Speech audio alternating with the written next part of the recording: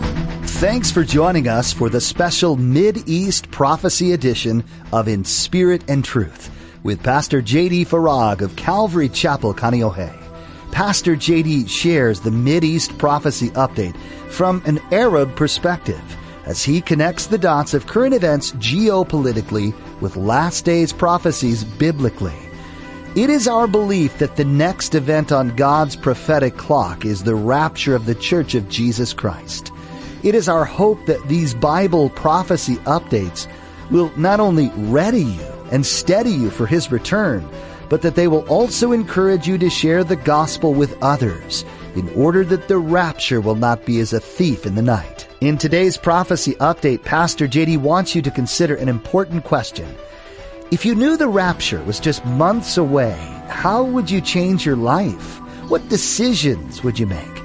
Pastor J.D. asks this question because he believes the rapture is close at hand and he wants everyone to be ready. Jesus is coming. Now, don't forget to stay with us after today's prophecy update to learn how you can become a Facebook friend or watch the weekly prophecy update on YouTube.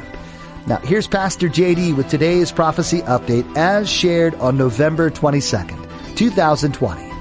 For today's update, I sensed from the Lord, after diligently seeking the Lord, that I was to talk about how everything we're seeing today that is happening in the world may in fact be the final warning of God's judgment coming upon this world.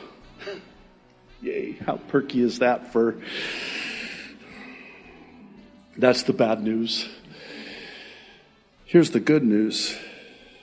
The good news is that while it may be God's final warning to the world that His judgment is coming upon the world, He's also about to take His bride out of the world. I believe soon and very soon. I want to preface today's update with a question to consider. Please know that it is a question that I ask of myself. And the question is this. It is a hypothetical question, but think about this. If you knew that the rapture was only months away, not years away, months away, what would you do differently than what you're doing now? Let me ask the same question in a different way. Again, hypothetical, no man knows the day or the hour. Please understand I'm in no way, setting any dates or making any predictions. I'm merely posing this question of what if the rapture were literally only months away? What kind of an impact would that have on your Christian life, on your daily life? What would you do differently if you knew for a certainty that the rapture was that close? What kind of changes would you make? What kind of decisions would you make? What kind of priorities would you have? What is it that you're currently doing that you would no longer waste your time doing if this were the case? And I'll take it a step further, and I would just humbly ask that you hear me out on this.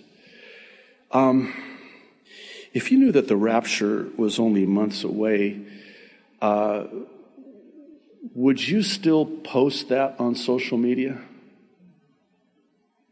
If you knew that the rapture was only months away, would you still spend that much time doing what you're doing on social media? Okay, one step further. If you knew that the rapture was only months away, would you spend that much time watching Netflix or Amazon television? Dare I say even the news? If you knew that the rapture was only months away, what would you do differently? Who would you call? Who would you email?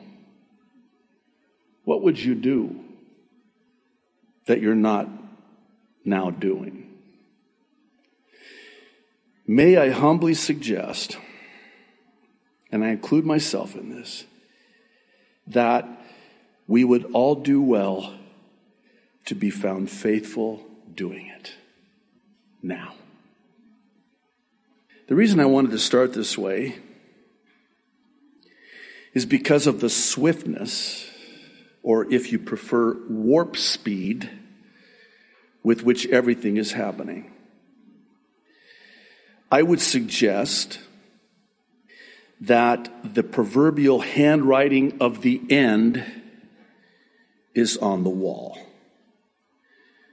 I'd like to draw your attention to 3 reports, all of which were published by the Jerusalem Post, beginning with this first one on Wednesday about Israel striking Iranian and Syrian targets in Syria in a response to explosive devices found on the border.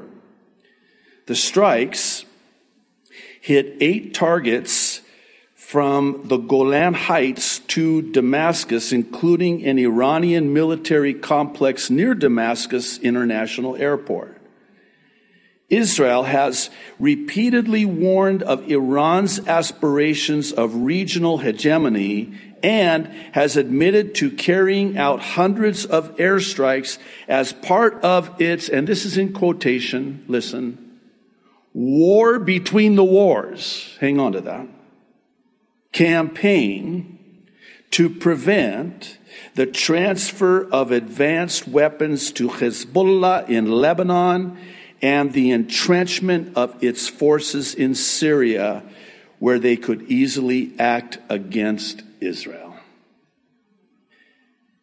Speaking of war between the wars, or as Jesus said in the prophecy recorded in Matthew 24, wars and rumors of wars, according to the Jerusalem Post, it's rumored that President Trump last week asked for options on attacking Iran's main nuclear site, but ultimately decided against taking the dramatic step. This brings me to the third report, which is about the breakneck speed under President Trump's Operation Warp Speed to distribute, using the military, a COVID-19 vaccine.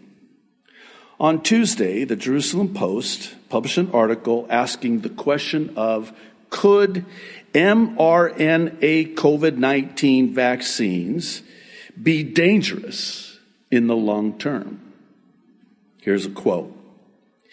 Israelis celebrated on Friday when Prime Minister Benjamin Netanyahu announced that the country had signed a deal with Pfizer Inc. to buy its novel coronavirus vaccine. But the fact remains that if Pfizer succeeds, or Moderna, with whom Israel also has a contract, these will be the first ever messenger RNA, mRNA vaccines brought to market for human patients. When the world begins inoculating itself with these completely new and revolutionary vaccines, it will know virtually nothing about their long-term effects. The common denominator between these three, and quite frankly, many others like them, is that they are all prophecies in the Bible.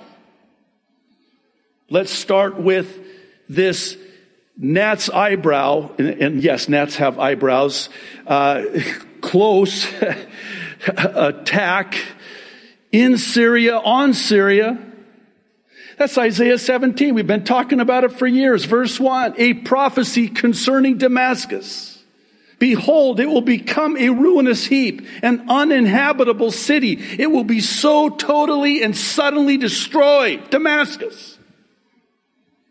happening now, as we speak, on the cusp. Again, a gnat's eyebrow away, a stroke of the pen away. I know that's an old metaphor. I'll bring my metaphors into the 21st century. A click of the mouse. Is that better? On October 25th, we looked at what I would argue are the top 10 Bible prophecies that are on the cusp of being fulfilled at what seems to be this aforementioned warp speed. It's not just that these prophecies stand alone are beginning to come to pass and are about to be fulfilled. It's that they're all on the verge of being fulfilled simultaneously. Simultaneously. I'm going to use this word unprecedented because it is. Never before in human history have we seen anything like what we're seeing today. And it's worldwide.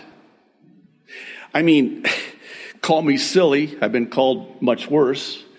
But in my office, I have, these screens with different news channels. And I've got I-24 in Israel. I'm not going to say the ones here in America anymore because it's a whole nother issue. But I have, of course, Kalo TV, our local Christian television station here. And then I have another television. Will remain unnamed for now because I'm kind of switching back and forth. And I'm sitting there and I'm looking at the Ayatollah Khamenei with a face mask on. Thinking, wait. Really? Yeah. Oh, that's in Iran. Yeah. And the reason the face mask is on is because there's this race for a vaccine so you can take the face mask off. See, right now, the face mask, and for those of you wearing a face mask, God bless you. You understand that this place is a no mask shame zone, right? Good. Oh, good. Oh, thank you. Oh, I love you guys. See, I told you. This is why I love you. And like you too. You understand now that the mask is seen as compliance, right? But once the vaccine is out, the mask will be seen as not compliance, but defiance. Oh, why is that? Because I'm not taking that vaccine. Well, then you have to wear a mask. And then you look at everybody else, well, I'm not wearing a mask. Nah, I took the vaccine. And now you're seen as defiant. Okay, Lord, you're going to have to help me, okay? Can we talk about the vaccine?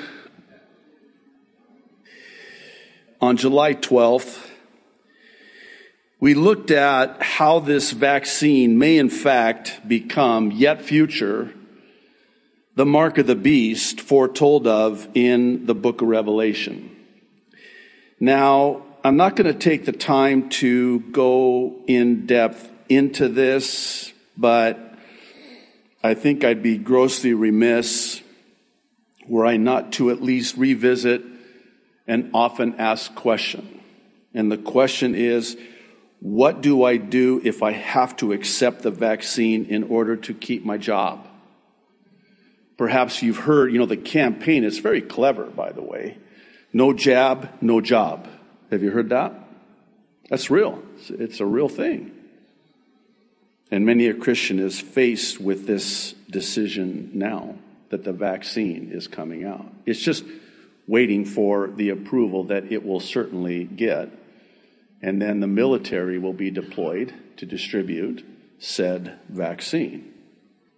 And if you want to keep working and keep your job and keep your livelihood, you'll be required to take this vaccine. So what are you going to do? Please know that I in no way would ever posture myself as one to give medical advice, and as such, I'll only share with you what I will do personally.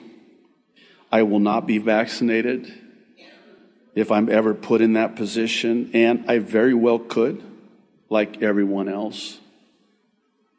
And it's not because doing so would be accepting the mark of the beast, because the current vaccine, and please hear this, the current vaccine is not the mark of the beast.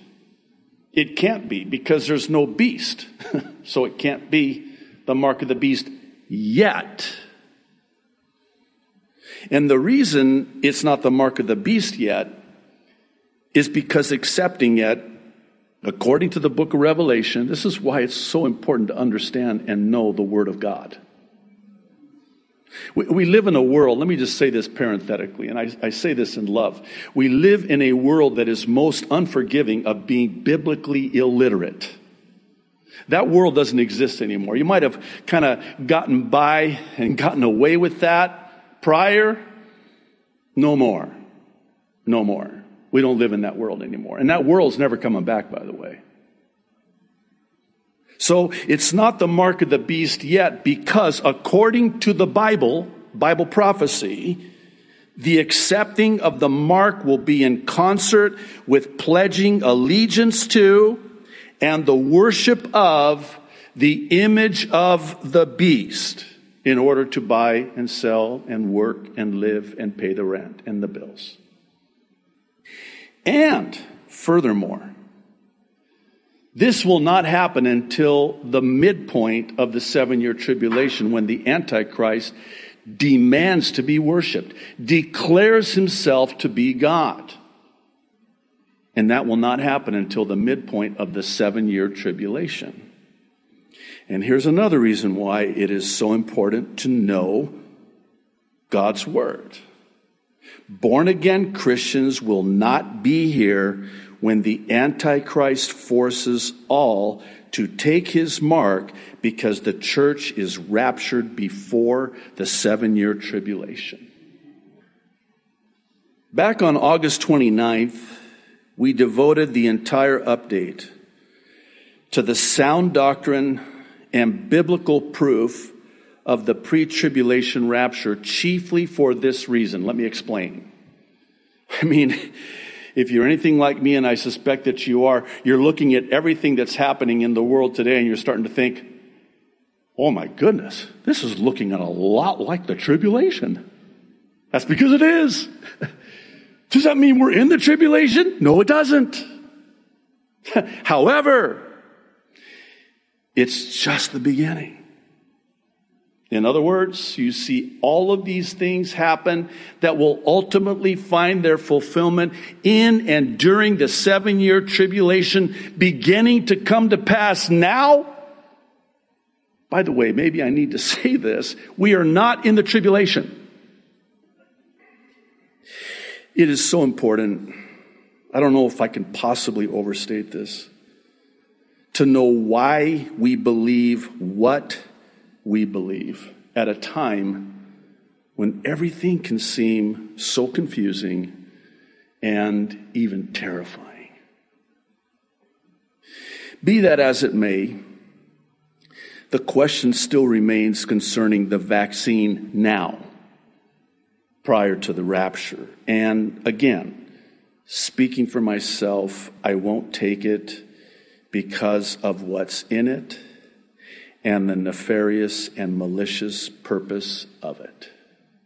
Now, if you are put in a position where you literally have no choice, and some will be and are even now, trust the Lord. Just trust the Lord. Don't think for a second the Lord's going, oh my goodness, they have to take the vaccine? What are we going to do? Gabriel, Michael, get over here! I'm sorry I'm making it light-hearted, but does that make any sense to you?